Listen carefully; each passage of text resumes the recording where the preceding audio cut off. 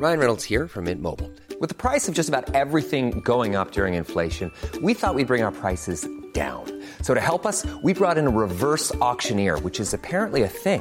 Mint Mobile Unlimited Premium Wireless. How to get 30, 30, bit to get 30, bit to get 20, 20, 20, bit to get 20, 20, bit to get 15, 15, 15, 15, just $15 a month? Sold! Give it a try at mintmobile.com/switch. $45 up front for 3 months plus taxes and fees. Promo rate for new customers for limited time. Unlimited more than 40 gigabytes per month. Slows full terms at mintmobile.com. There's never been a faster or easier way to start your weight loss journey than with PlushCare.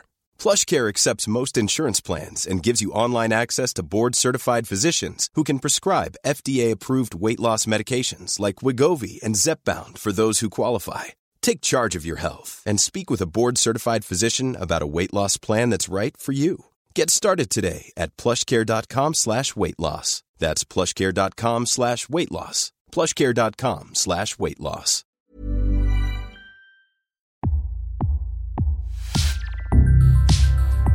Welcome to Previously On, a podcast series created to help you through some of the most complex yet brilliant television ever made.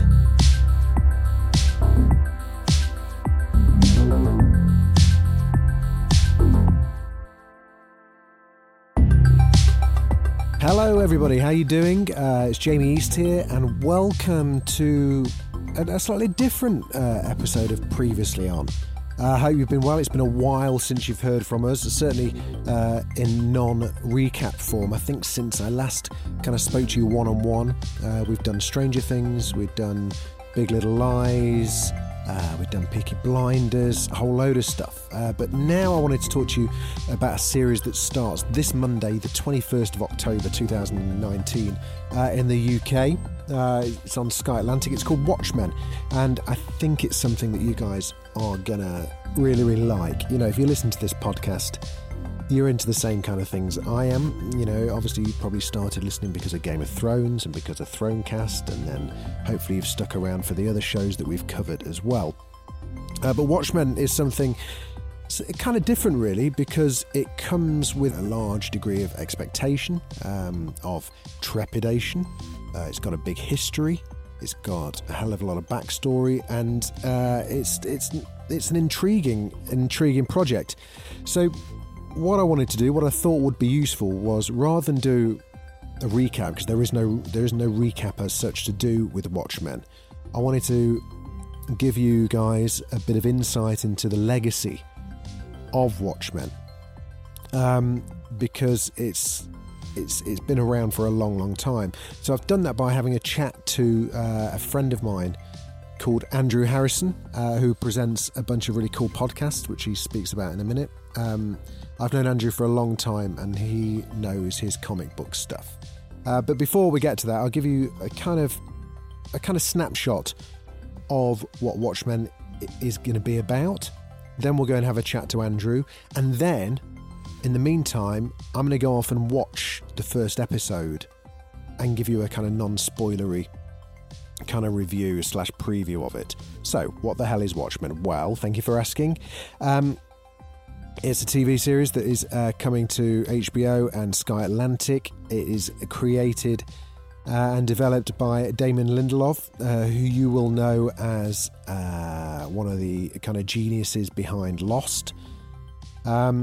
Its history is that it was originally a 12-part comic series of the same name, created by Alan Moore and Dave Gibbons. It was then made into a movie by Zack Snyder in 2009 to very, very mixed reviews. It has since then kind of gone around the houses a bit, which we speak to Andrew about, and he fills you in on a bit where Terry Gilliam was involved and all that kind of stuff. But in terms of the actual series that starts on Monday, I've discovered all of this since my chat to Andrew, so we're slightly pissing in the wind a little bit during our chat because we didn't have all of the details in front of us. But what we know now is that the Watchmen series isn't a direct adaptation of the film or the comics. It's going to be remixed. It's kind of basically setting itself in the Watchmen universe, but with a brand new story. It's going to have a few of the characters that you will have known about if you've watched the Watchmen movie before. For instance, Dr. Manhattan, the former Silk Spectre, and Ozymandias is going to be in there to some degree. But the main premise is that the Watchmen takes place in an alternative contemporary reality in the US with vigilantes who have become outlawed due to their violent methods, which the trailer pretty much kind of sets that up quite well. And the vigilantes have a very distinctive mask, which we talk about shortly. It takes place in Tulsa, in an alternative reality in 2019, and it's 34 years after the comic has ended. Robert Redford is imagine that. Imagine a celebrity becoming a president. Is the longest serving president of the States. He got elected in 1992. And a white supremacy group of Rorschach followers, that name's quite important, have started attacking houses of police members. The cast sounds amazing. We've got Regina King, we've got Don Johnson, we've got Tim Blake Nelson, we've got Louis Gossett Jr., we have got Jeremy Irons.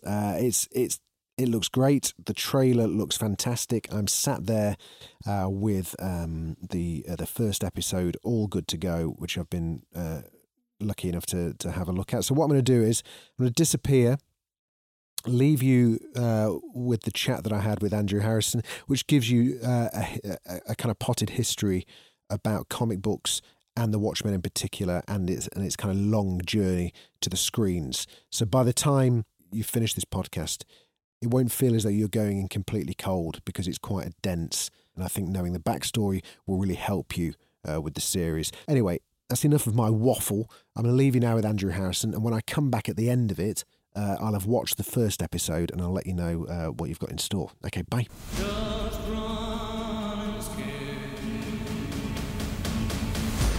I am joined by journalist, podcaster, massive nerd, and good friend, Andrew Harrison. How you doing, Andrew? I'm all right, mate. How are you? Very good, and thank you so much for agreeing to come on and basically talk me as well as the listeners through what's quite a dense history and kind of legacy of Watchmen.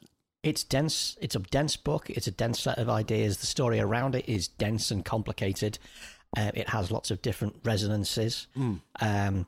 There's the original. I'm not going to call it a graphic novel because it was comics. It was a 12-part comic series, and I was lucky enough to read it as a 12-part series with the cliffhangers as Alan Moore and Dave Gibbons intended. Oh wow! Okay. Which is fantastic because, I mean, if you're familiar with the story, you know that it's heavy on the twists because it is ultimately a pulp fiction story. It's a pacey. It's a noir. whodunit. Yeah, it's a whodunit, which becomes within the world of a superhero story, which becomes a conspiracy, but is also a huge meta narrative about what superheroes are. Yeah. And why are we fascinated with them? Was it an instant hit? How did it come about? It was pretty much an instant hit. Alan Moore and Dave Gibbons had made their bones in British comics in 2000 AD. The greatest thing in British culture since the Beatles and Acid House, 2008, the greatest thing ever. And, Alan Moore had written fantastic, clever stories with twists and with psychological depth. Dave Gibbons, a strong, candidate for the greatest British comics artist of modern times. Beautiful compositions, incredibly powerful imagination. Watchmen, the comic series, began as Alan Moore wanting to reinvent a series of old superheroes. People like the Blue Beetle that nobody's ever heard of. Even I've barely heard of. I think it was Charlton Comics. I'm not entirely sure. I think it was Charlton Comics. And the Atom and all these kind of 1930s, 1940s characters who very much, they're sort of like, they're referred to as Golden Age when comics was simple. Kind of like the kind of prologue to the Incredibles era. Yeah, when everything was simple and brightly coloured and, kind of morally, easy to absorb. Mm-hmm. And he had this idea that he would use... Watchmen had numerous iterations, but the idea was that he would take these heroes and maybe look at them as if they inhabited something like the real world, and he would look more than their powers and the crime fighting. He would look at the psychology of what made them who they are. What makes a person dress up as an owl and go and fight crime? Obviously, Night Owl is a very thinly veiled Batman. What makes, what would make a sociopathic individual like the character of the comedian in Watchmen? How could he be a hero? How would he be tolerated in it? So basically, all of the characters in Watchmen are spins on superhero archetypes. Dr. Manhattan, giant blue guy, he was based on the Atom, but essentially he is the god archetype in superheroes.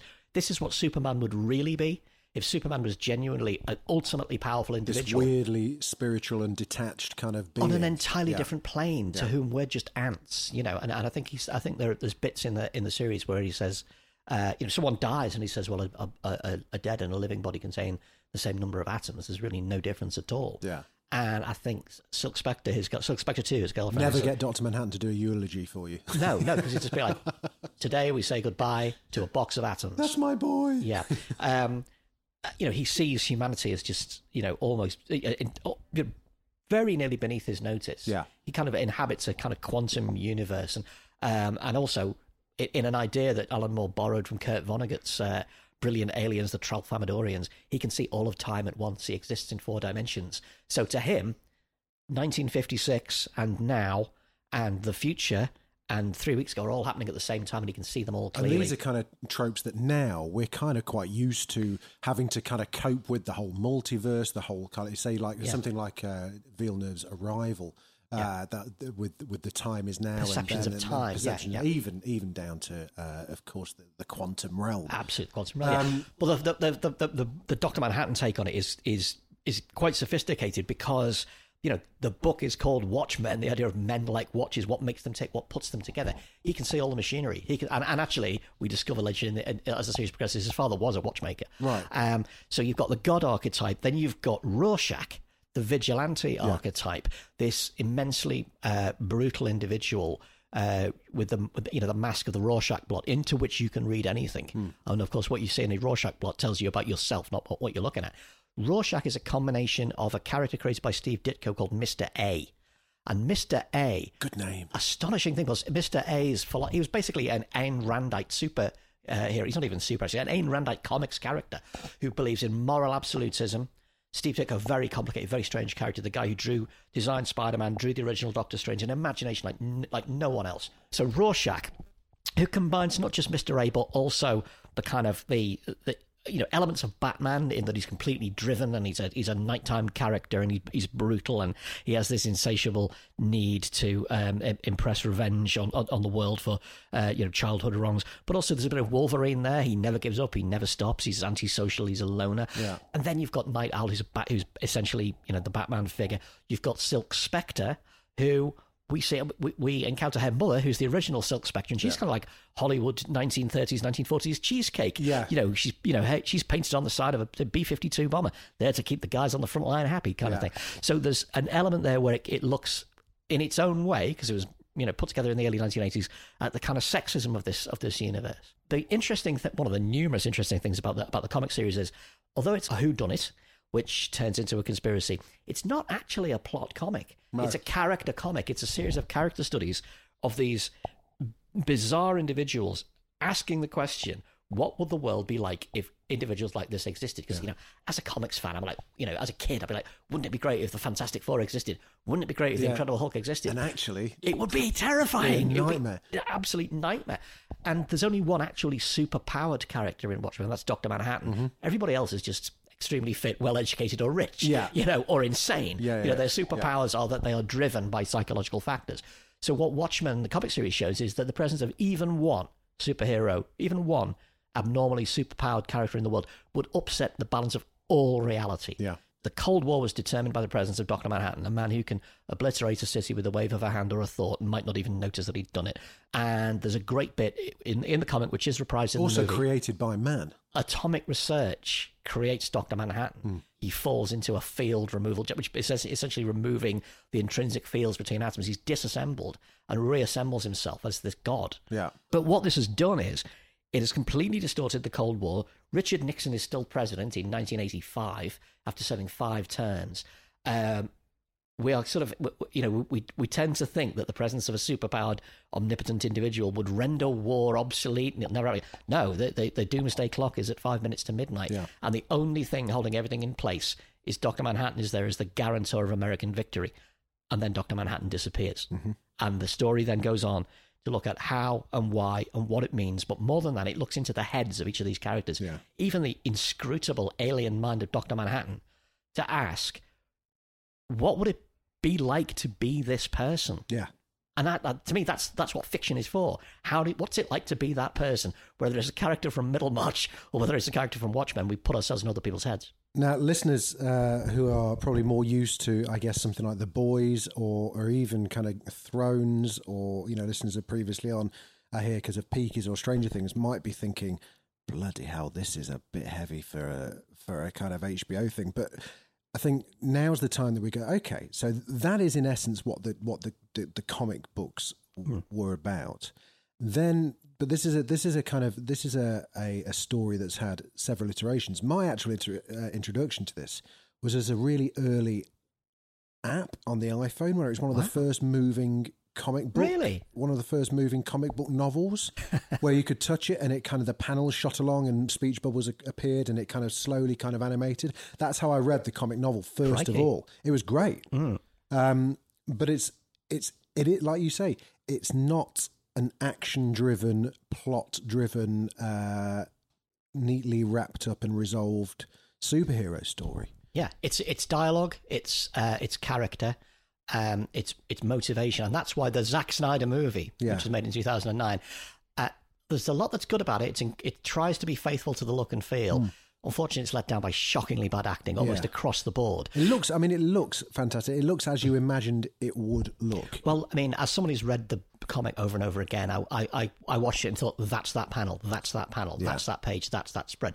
The cinematography and the degree of recreation of Dave Gibbons and Dave Gibbons' vision is stunning, and Gibbons actually did work on the movie. Right, okay. He was there in an advisory capacity. He is on board. Alan Moore's never been on board for any of the adaptations, but I think that the various iterations that you've seen, the key change is the Zack Snyder movie, right, where the ending is different. Both the movie and the comic book end in a major catastrophic event, which shock and appall the entire cast of characters, and without giving too much away, it puts their superheroism into sharp relief. It shows them how tiny and meaningless it is. Yeah. A very, very big thing happens that changes the world.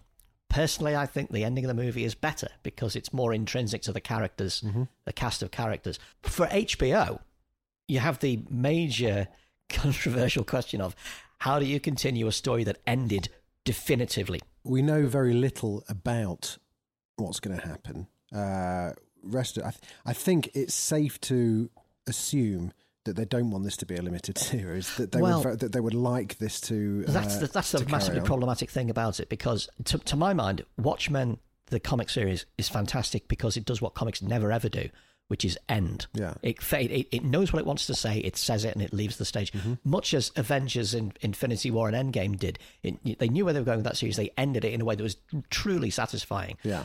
Novelistic television tends not to do that. It gives on and on and on and on and on. Yeah. And actually, ironically, Jamie, there very nearly was a 12-part series of Watchmen in the 80s, 90s. Was there really? Terry Gilliam, because the film went through millions of pairs of hands. Paul Greengrass was going to direct it at one point, and there was a point when Terry Gilliam was attached to it, and he said, I can't do this as a movie. It's got to be a 12-part television series. So that's like HBO in 1990, but of course the superstructure wasn't there, the business wasn't there. Yeah. The idea that you could say, hey, I've got a great idea. The money wasn't there. Yeah, but also superheroes are relatively at a low ebb. Yeah. I mean, you tend to forget that from basically... Well, that would have been about the same time that Condor Man was... and the effects just were not up to it. So basically, Watchmen and also The Dark Knight by Frank Miller were a kind of a false dawn for adult comics in about 1986, 1987. We thought it was going to bring in a new era of comics that everybody would read and adults read. And actually, what really happened was it just became a huge speculative bubble, and comics kind of fell off the cliff. Marvel nearly went bankrupt, all this kind of thing. And actually, the movies didn't come together until about 10, 15 years later. So pitching a 12-part amazing Watchmen in 1987, 1988 would be a bit like rocking up in 1979 and saying, I've got George R.R. Martin's incredible sword and sorcery. That'll never work. Let's make it on the budget of Rent-A-Ghost. You know, it might not. The famous unseen pilot of Game of Thrones was rumoured to be exactly that. Well, as a long-time Doctor Who fan, particularly old-school Doctor Who fan, I'm here to tell you the sets don't matter. It's all about the acting, darling. The acting is what it's all about, darling. But anyway, back to the movie and back to the iterations coming from HBO. So the movie also ends pretty definitively. The world has changed. Yeah. And it's never going to be the same again. And superheroes are not really... Superheroes have been debunked. Yeah. So not only have we seen them debunked in a psychological manner, one of the key things we discover, by the way, is that the motivation to dress up as an owl or a Silk Spectre is often a kind of weird psychosexual one. They're kind of getting off and running around in tight costumes. I mean, wouldn't you? Well, absolutely. What you do in your private life is your own business, Jamie. So basically, we have entered a bigger world. So what they're going to do with this, I don't know. From what I've seen from trailers, so there's like legions of police in a kind of a Rorschach mask. Yeah, it looks as though it's going to be more of a cultural movement. I'm kind of getting the feeling of things like V for Vendetta-ish style. Which is another comic movie's trope, isn't it? Yeah. That like the villain inspires loads of people to imitate them. Well, we're recording this in the week that the Joker hits the cinemas. Absolutely, yeah. Effectively, I think what they're extrapolating the Watchmen world. Yeah. And I believe Adrian Veidt is still alive in this, is he? I believe so, yes. So Adrian Veidt, played by Matthew Goode in the movie, in the style of young Mr. Burns from The Simpsons, is, again, not to give too much away, but pivotal to the narrative and not in a way that you'd expect. He's still around, and he's played by Jeremy Irons. Let's have a look. Let's go through the cast. So we've got Francis Fisher, who's playing Jane Crawford. We've got Lewis Gossett Jr., who's playing Will Reeves. We've got Andrew Howard, who's Red Scare. Very few of those names are meaning anything to me from the world of Watchmen, apart from Adrian Veidt. So the suggestion at the end of the original series, both in comics and movies, is that we're going to be going into a peaceful world. Yeah. And it's going to be peaceful on a balance of terror. Mm-hmm. That we are going to be so terrified by an external threat that war will seem pointless and the divisions between the communist East and capitalist West will dissolve. Actually, what we saw in real life was that a huge external threat came in and actually occurred in New York in 2001, and it didn't bring the world together at all. No, it made things worse and worse and worse. Yeah. So in that respect, the TV series may be onto something. There is one mention of Rorschach throughout the whole of this cast list, and it's just called a Rorschach guard. The implication of some of the trailers I saw was that essentially, Rorschach has become the emblem of the private police. Yeah. And which is interesting because Rorschach's moral dimension, which is more black and white than you can possibly imagine. You're either obeying the law or you deserve to be thrown down a lift shaft. Yeah. You can very much see that in contemporary ideas from authoritarians and populists. Look at Duterte, I'd shoot a drug dealer myself. Listen to Trump, let's shoot illegal immigrants in the knee. Yeah. Look at Priti Patel, we want criminals to fear us. Rorschach is a powerful individual because he is an archetype. It's an immature teenage archetype of what if I was in charge, I'd really kick some ass. And why can't we just give all the homeless houses? Yeah, exactly. Yeah, well, actually, more like, can't we just machine gun everybody we disagree with? It is neo-fascistic. And I believe there's a point in Watchmen where they're discussing the comedian, the character who's murdered at the start, and he's basically a government black ops individual who commits atrocities across Vietnam and across the world. And I think Night Owl is saying, well, Edward Blake, the comedian, the guy was practically a Nazi. Yeah. And Rorschach says he stood up for what he believed in and he did his duty. You might as well call me a Nazi too. I think before we recorded this podcast, you mentioned the idea that is Rorschach the audience? Is Rorschach the figure? Yeah, well, it's something that I always try and work out not whose side we're supposed to be on, but who are we supposed to be watching this alongside? Who's our proxy? Who are our eyes? Yeah. And is it Rorschach? There's an innate reason why Rorschach isn't our narrator, because for a good... or rather our proxy, because he does narrate it, but he's not our eyes, because for a good 1/3 to half of the book we actually don't know who he is, and then we discover to our surprise it's somebody that we are relatively familiar with. I think this is what the book, the comics, have a kind of a Greek chorus of regular Joes who comment on the action, describe what's going on. They don't really appear in the movie because the movie's already 2 hours and 45 minutes long. Yeah, and it's excised huge chunks. You know what it feels like it as well. It does, yeah. So we don't have in the movie what we have in the comic, which is a guy who runs a newsstand and a kid reading the comics by the newsstand who comment on things and discuss things. We also hop in and out of newsrooms as people discuss what's going on there. For me, in the movie and the comic, there isn't really a point of view.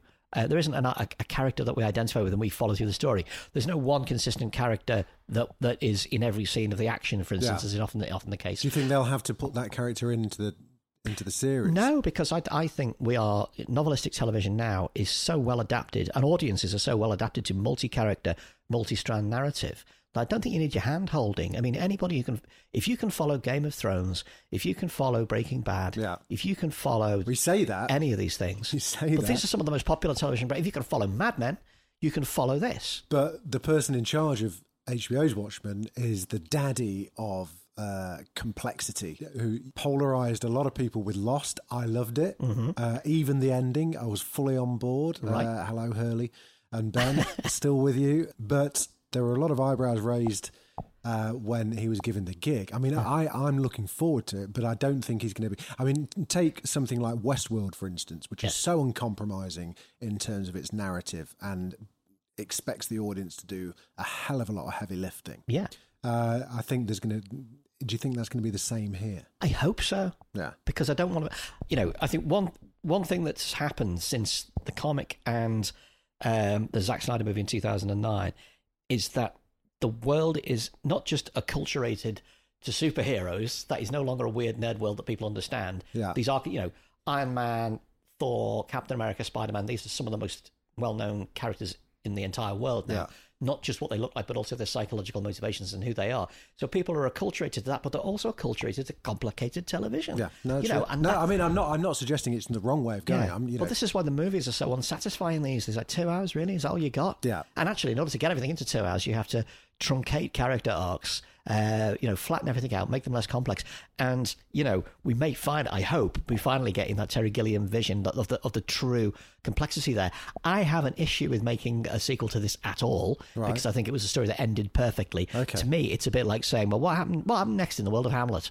Well, do you think they're all dead. You don't need to know what happened next. Well, there's two ways it could go. So either this ends up being like a 5-series story of basically an elongated version of the book, or more likely what I think will happen is that the end of the first season will be the end of this, the ending that we kind of vaguely know about already, and then it branches off. Well, I'm told that, I'm under the impression that it is actually a continuation of the movie world, right? So it's not exactly... So we're not getting an origin. It's not a reboot. Right. It is an arm's length sequel in that, it's not a sequel in the sense that... I didn't know that. Fuck. That's just the impression I get. We can keep going with that. Okay, yeah, keep going. Yeah. The impression I've got from the very, very limited stuff that's come out, which, you'd have to be like me who really knows the stuff inside. Well, we're anyway having to do this. We've both got little bits of info, but we're having to do this pretending that we know nothing, because generally, if you go steaming in saying it's this, but I'm happy with that because I want it to be. Like I said, I've got an issue with them doing it at all because it's a bit like going, well, what's just to the left of the Mona Lisa? Yeah. What did he miss out? What happened to her the next day? Yeah. What happened when she wasn't smiling? When she wasn't quite so happy? I think it's slightly bit disrespectful in that respect. And actually, DC Comics have just done their own sequel called Doomsday Clock, which is immensely crass and unpleasant because what they do is they take the characters of the Watchmen universe and using comic bookology to port them across into the world of Superman and Batman. So they're just like more pieces of IP, Dear. So Dr. Manhattan is now just another superhero running around sort of, elevating cities and teleporting people into the sun. So you've taken some of the most real characters to come out of comic books. I don't think the most real, because I think the movie realization of the Marvel cast are the most human and believable. But some of the most real characters, and you've kind of reduced them to the level of just another member of the Justice Society of America. So I thought that was kind of insulting to Alan Moore's original idea. This, I'm hoping, because I've read what Lindelof has said, and he clearly absolutely is every bit as much of a fan and a lover of the Watchmen universe as I am. He seems to be doing it with a lot of respect, and his respect entails not simply trying to redo what was done before. Yeah. Well, woe betide if you try and take on a much loved thing and don't pay it any respect. Many have fallen at that particular. Yeah, well, I mean, to me, the most respectful thing you can do is to do your own take on the events. Yeah, put your head above the parapet and give your own impression of it. And give people as much to think about and chew on as the original series did. I mean, The Boys is an interesting one to talk about. Have you seen The Boys? I haven't seen The Boys. I wasn't a fan of the comic. The Boys, I'm just thinking purely from a TV point of view. So The Boys has filled quite a lot of that gap, which tone is completely different, but takes that premise, which is if superheroes were here, not quite on the same existential level in terms of it would disrupt everything and it would be a nightmare, but we expect them to be the saviors. But what if they're a bunch of dicks? What if they're a bunch of dicks? Well, actually, this is a common trope that comes from comics writers, and the reason it comes from them is because they're sick of writing superheroes. Yeah, I like that. Pat Mills, the kind of the creator of 2000 AD, the co-creator of Judge Dredd, one of the great British comics writers, did a brilliant series called Martial Law, and Martial Law made Judge Dredd look like Will Young. This was a guy who ran around San Francisco, or San Futuro, in kind of full-on leather fetish gear with barbed wire wrapped around his arm, and his job was to kill superheroes. Wow. I'm a hero hunter. I hunt heroes. I haven't found anyone yet. Haven't found any real heroes.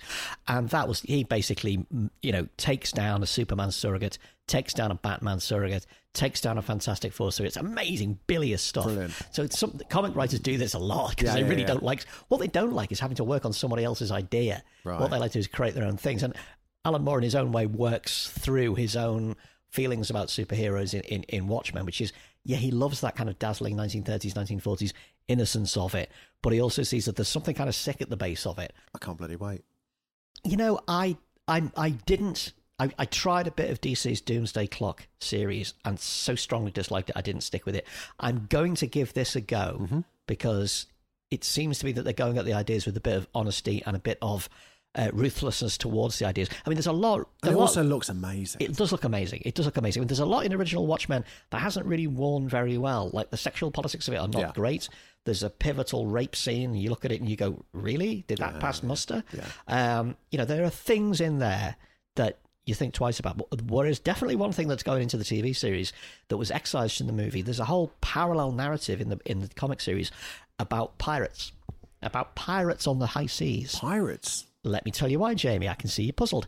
In the world of Watchmen, because superheroes are real, people read pirate comics. They don't want to read superhero comics. They read comics about pirates. They read the Black Freighter. Of course. What do you read when there's superheroes in here? Yeah. Why would you? It'd be like reading comic books about Brexit. It's around you everywhere. You're fucking sick of the sight of it. Yeah. So in the world of Watchmen, comic books are about pirates, and a good sort of 15% of the page count, or maybe 10% of the page count of Watchmen is a pirate comic, which shows a man going through a journey of what he thinks is salvation that turns out to be abject horror, which parallels the story very closely. And from the trailer, I can see there's pirate stuff in here. There's pirates in there. So lovely. So Lindelof is really delivering on that end. He's thrown you a bone. One last point I want to make though about Rorschach. If Rorschach were around now, Rorschach would be a full-on edgelord, shit-posting meme jockey. He'd have his own alt-right website. He's Milo. He's Milo. He would make Breitbart look like the lady. He is that extreme right figure. And we thought at the time that he was a relic of Nixon's era. But actually, what we can see now, he was a harbinger of what we've got now. The world is full of, because Rorschach being this terrible sort of adolescent wish fulfillment character. That's what I'd do. He's a wreck of a man. He's a broken man. He has nothing but this pointless quest to impose an antiquated, one-dimensional view. Complete polarised. Yeah. So, and be interesting to see how that is recontextualised in a world where basically that guy's more or less the president right now, or at least he's got the president's ear.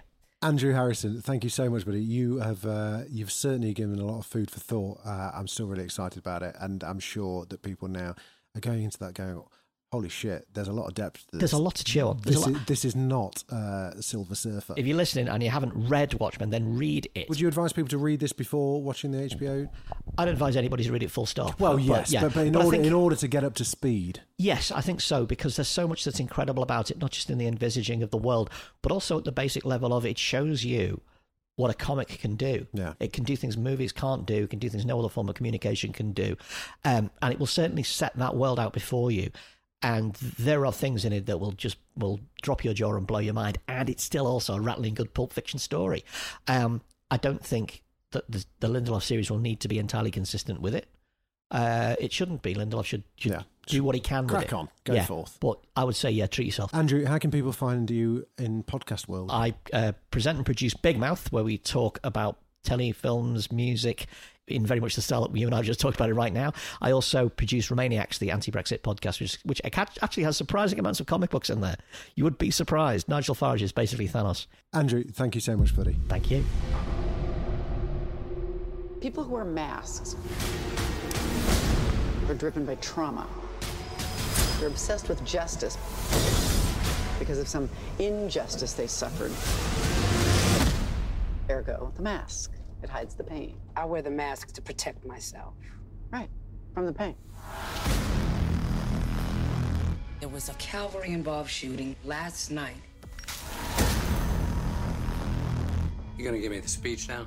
What speech? I should calm down, take a breath, or we're at war again. No. There's a guy in my trunk. Delightful. Put him in the pod. You know why you're here? Some nun kicked in my door and put me in the trunk of our fucking car. What the hell? Hey! That is correct. I want my lawyer. Yeah, we don't have to do that with terrorists. Why would they start this shit up again? Maybe there was something they didn't want found. They had a mission. It's only just begun. Calvary has our names and addresses. Just run and scare. Are we safe, Angela? Each place we go. There's a vast and insidious conspiracy. If I told you about it, your head would explode. Just run and scare. What is this? This is the only way to show you the truth. You need to help stop the 7th Cavalry. From doing what? Those fuckers are trying to start a war. My heart was breaking. Which one would it be? You turn around and walk away with me. Well, it looks like you got things under control here. Cool costume. Thanks. Just run and scare. Well, hello there. Thank you very much to Andrew. Lovely talking to him. I would imagine if we have more to talk about with Watchmen, which I would imagine we will over the next few weeks, I might try and persuade Andrew to come back and let us know what his thoughts are, having seen a few of the episodes. I am currently, as you may be able to hear by the noise of traffic and stuff, sat in my car. And such is the power of being able to record anywhere. I have just this second finished watching episode 1 of Watchmen, HBO, and just thought I would give you my initial kind of knee-jerk, immediate, non-spoilery reactions to it. So as suspected, it is very much a continuation of the Watchmen universe rather than a sequel to the actual story. I'm gonna start off by saying, right, you're gonna know within 5 minutes whether you like this or not. I loved it. It was a lot more, I guess, actiony than I was expecting. Even though Lindelof is a genius and a master at creating layers and subplots and character arcs and point of views from different people, he's also shown here that he can do a ripping good action yarn when he feels like it. So on the face of it, you see what is kind of like a futuristic kind of cop thriller in which there is an uprising, as we discussed, there is an uprising from the alt-right movement who all enjoy dressing as Rorschach. He seems to be their martyr. The cops have to disguise themselves in these amazing kind of yellow kind of snoods in order to protect their identities because they're being targeted by, the terrorists really, aren't they? Don Johnson is excellent as the kind of chief of police. The resurgence of Don Johnson's career is just fantastic. If you have not seen Knives Out, which you won't have yet, that's coming out very, very soon. The Rian Johnson Whodunit, in which Don Johnson is in, is so good. So very, very good. So he's in it. It is very much, though, Regina King's, certainly the first episode was as well. Her character, the Silent Night, is just cool. Like proper cool. There are elements of Mr. and Mrs. Smith there. The kind of secret identity, the kind of the family mom who by night dons this proper kick-ass kind of costume and gets out there.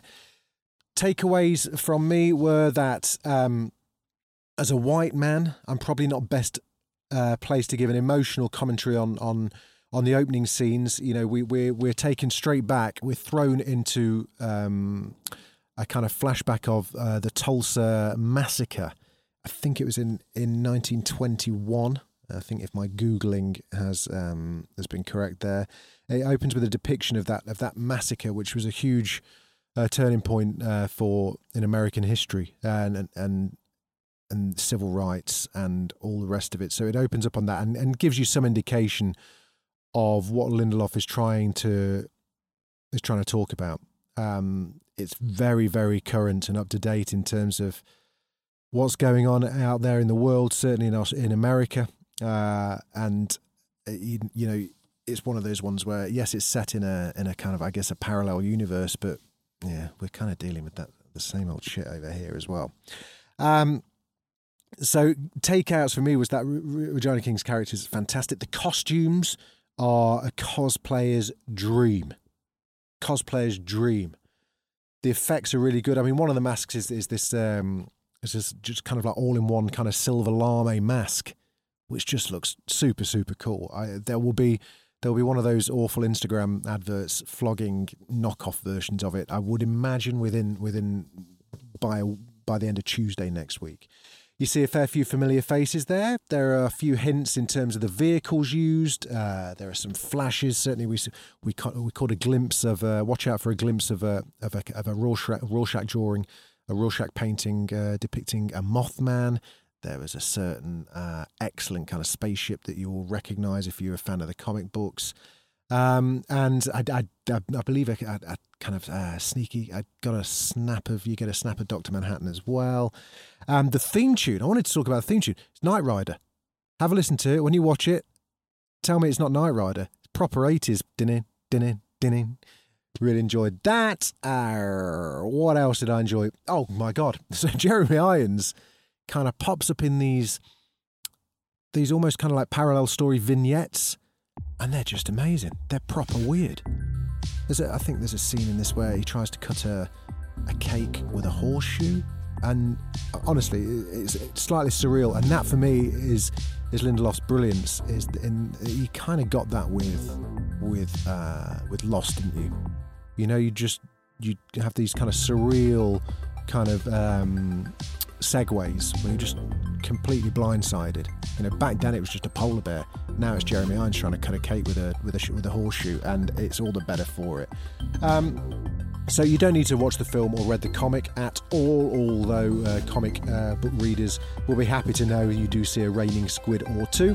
But hopefully this podcast has given you some insight into the thought behind it. It's Lindelof, so if you love Lost and The Leftovers as much as I did, you're on pretty safe ground here. You get lots of different people's perspectives. I've read that a few of the future episodes are given purely from different characters' perspectives in as much of the same way as Lost did that as well, very, very well. But I think you've got to take it however you want. So you can take this as either a gritty kind of superhero cop thriller.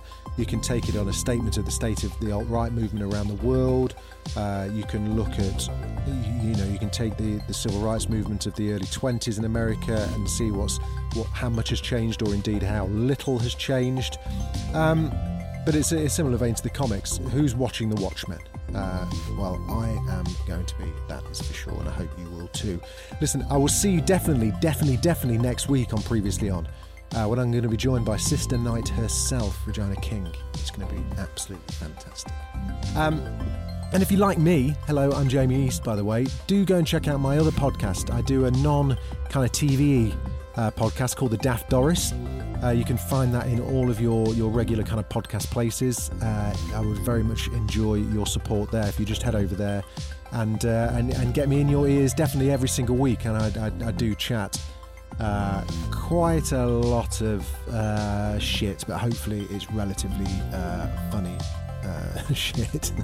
I'd very much enjoy it if you came over and listened to that podcast too, but if you don't, then that's absolutely fine too. Listen, do like this though, do rate it, please share it. If you see any conversations happening about Watchmen, just point them in this direction, because hopefully this will be some help. And obviously we've got Regina coming on next week, who'll be able to shed some light on the making of it and what the future holds in store for Sister Night. This has been Previously On. I've been Jamie East. Have yourselves a great time.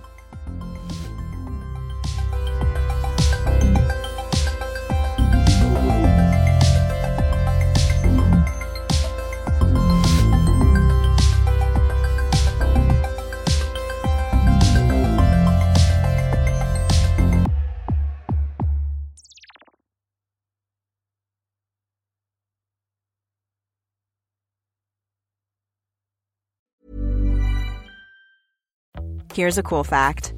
A crocodile can't stick out its tongue. Another cool fact, you can get short-term health insurance for a month or just under a year in some states. United Healthcare short-term insurance plans are designed for people who are between jobs, coming off their parents' plan, or turning a side hustle into a full-time gig. Underwritten by Golden Rule Insurance Company, they offer flexible, budget-friendly coverage with access to a nationwide network of doctors and hospitals. Get more cool facts about United Healthcare short-term plans at uh1.com. Imagine the softest sheets you've ever felt. Now imagine them getting even softer over time. That's what you'll feel with Boll & Branch's organic cotton sheets. In a recent customer survey, 96% replied that Boll & Branch sheets get softer with every wash. Start getting your best night's sleep in these sheets that get softer and softer for years to come. Try their sheets with a 30-night guarantee. Plus, get 15% off your first order at bollandbranch.com. Code BUTTERY. Exclusions apply. See site for details. Treat mom to healthy, glowing skin with Osea's limited edition skincare sets. Osea has been making clean, seaweed-infused products for nearly 30 years. Their Golden Glow body set includes 3 clinically proven bestsellers for smooth, glowing skin, while the Glow & Go facial set provides spa-level results at home. Both sets come in giftable boxes with savings up to $48 and free shipping for a limited time. For 10% off your first order site-wide, go to OSEAMalibu.com and use code MOM.